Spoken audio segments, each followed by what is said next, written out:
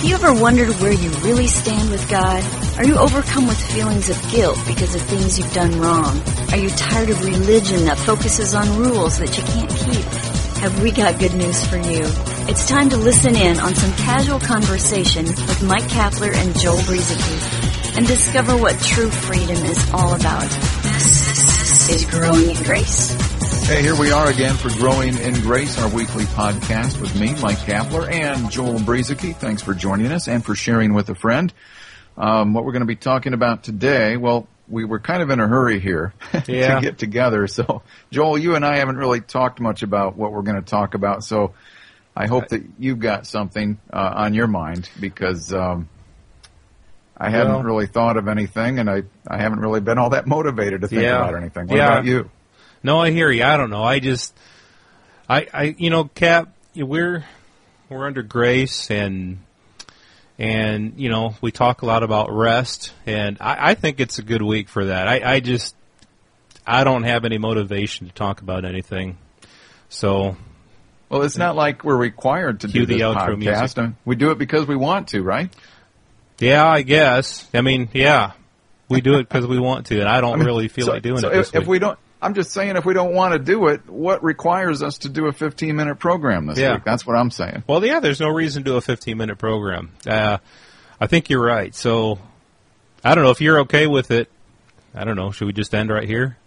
And we're free not to do it. You know what I mean? I mean, you and I haven't really prepared for this program, so maybe we should shut it off. No reason to try to speak from our hearts or anything like that. So, I'm good to go. I'm good to just end it.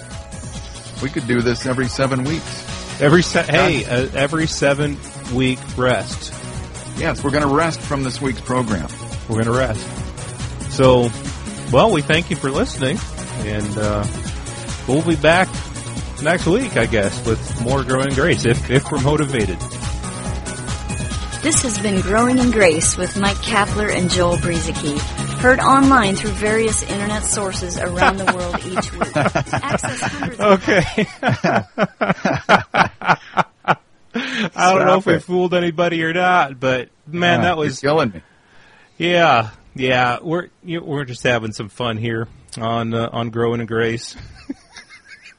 But there's an element of truth to what we were saying because we really didn't have time to get together and say, well, what are we going to discuss this week on Growing in Grace? You were working and we just, like a lot of weeks, we didn't have time to do it.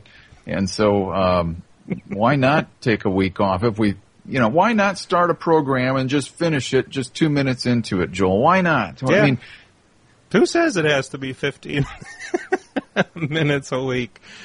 Or technically 14, or sometimes if we go long, we've had 14 and a half or 15. Yeah, but it's like if the law doesn't require us to, there's nobody in this world that's making us do this. I mean, you're where you're at, and I'm where I'm at, and I can tell you nobody is pointing a gun at my head making me do this. I assume that where you're at your house, there's nobody doing that either. So, why are we doing this?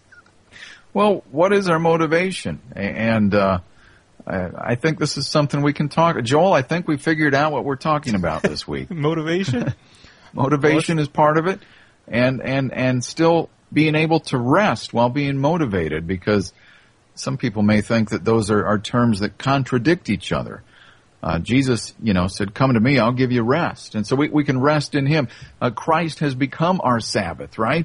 And yet, take the Apostle Paul, who seemed to, work endlessly, and yet still seemed to be able to rest in Christ. So help me out here, because as I've moved along in my walk of grace over the years, Joel, one thing I've always struggled with, I think I've really struggled with this, is how can I rest and still be motivated to want to do what I should be doing or to do what is right? I don't want to be considered spiritually lazy. I mean, how do you separate this? Yeah. No, I hear you. And I think you hit on something a minute ago where it made me think of, the Apostle Paul, who, man, he talked rest rest, rest, grace, grace, grace, rest, rest, rest. And yet, at one point, he says, I labored more abundantly. I labored more abundantly than those other guys, than the other apostles. And he wasn't patting himself on the back, but he was saying, out of this rest, out of this grace that God has called me into, I worked hard, and it was good, but it was the Spirit who was doing it in and through me. And so they do seem to contradict each other, don't they? Yeah, rest and then motivation to go out and do stuff. And that is one of the keys. I don't know if that's the right word, but that's one of the unique things about life in Christ that you're not going to find, I don't think, in any religion. And you're not going to really find it in the workplace or in any other place in this world where, your boss isn't going to say, well, here, I want you to rest. Come into work and I'll pay you and you rest. And then he figures, well, he'll get stuff done anyway. But that's what the life of grace is. And I think there are some people who take it to the extreme and they look at the word rest, and so they say, okay, well, I'm just not going to do anything. I don't want to do anything. And you know what? The truth is, under grace, if you don't want to do anything, that's perfectly fine. You're still Daddy's beloved child. You're still loved by the Lord. You still inherit the kingdom, and you're still part of God's family and all that stuff. But I think the truth is that we're not just called to just sit idly by and do nothing, but where does that motivation come from? Indeed, I think that's kind of what you're getting at, and I guess we could spend some time talking about that. Well, there's definitely a flip side to the coin, because when you stop and think about it, when Jesus said that, again, as a minister or prophet under the law, speaking to people under the law, when he said, come to me, you who are burdened and heavy laden, and I will give you rest. Take my yoke upon you and learn from me. I am gentle and lowly in heart, and you will find rest for your souls. And then you went on to say that Paul commented on how he labored more than anybody. There's a difference, though, I think, between laboring under the law to try to attain to righteousness, to try to establish your own righteousness, to try to come before God under the law and lay yourself down through your own labor. And there's a difference between that and allowing, based on your own efforts is what I'm talking about there. Right. Because that's really what trying to follow the law is your efforts to try to please God, which we knew couldn't be accomplished. So now that we've been freed from the law and Christ lives in us, it's now Christ working, and we've talked about this subject before, but Christ now working through me instead of me trusting in my own efforts. And I guess there's a fine line here, Joel, that I still struggle with. Mm-hmm. But instead of me working toward some end, spiritually, emotionally, or otherwise, allowing Christ to work through me, His life flowing through me, what is the difference there? Well, yeah, and I think that is a question that a lot of people have, and I admit I still struggle with it too quite a bit. Both you and me, Kat, for about the last decade and a half. I mean, it's been about 15 years for both of us that we've been kind of growing in grace, heard the message of grace and rest and all of that, and at times I think, man, I really get this, and I'm living it out. And sometimes I think, what in the world am I doing? I have no clue. But I do think that the life I think it boils down to the life of Christ in us, and the life of Christ that's in us is an active life.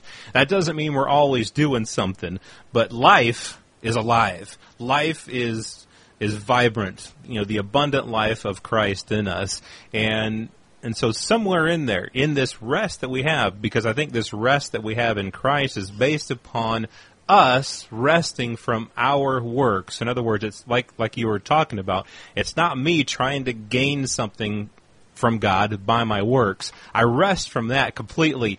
I'm done with that life of trying to perform for God. I'm resting from that, and instead I'm abiding in the vine. And the life for the vine, the life comes from, or the life for the branch comes from the vine.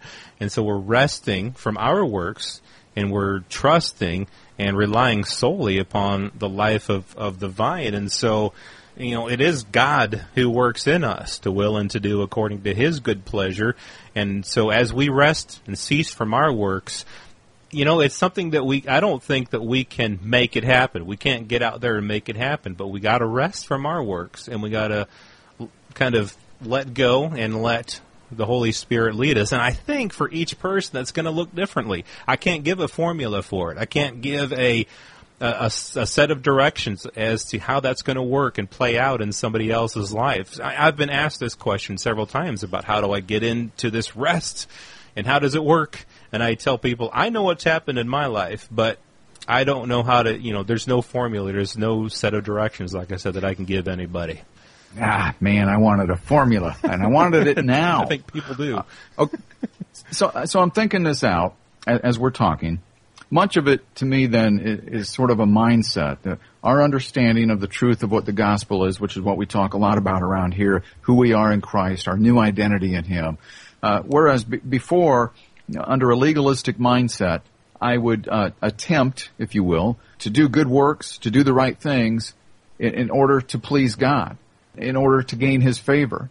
Whereas, really, under this new covenant, now that I begin to understand my identity in Christ and who I am through Him, completely clean, forgiven, and righteous because of the gift that He's given us through Christ, because of that, now my motivation isn't to get God to respond to me.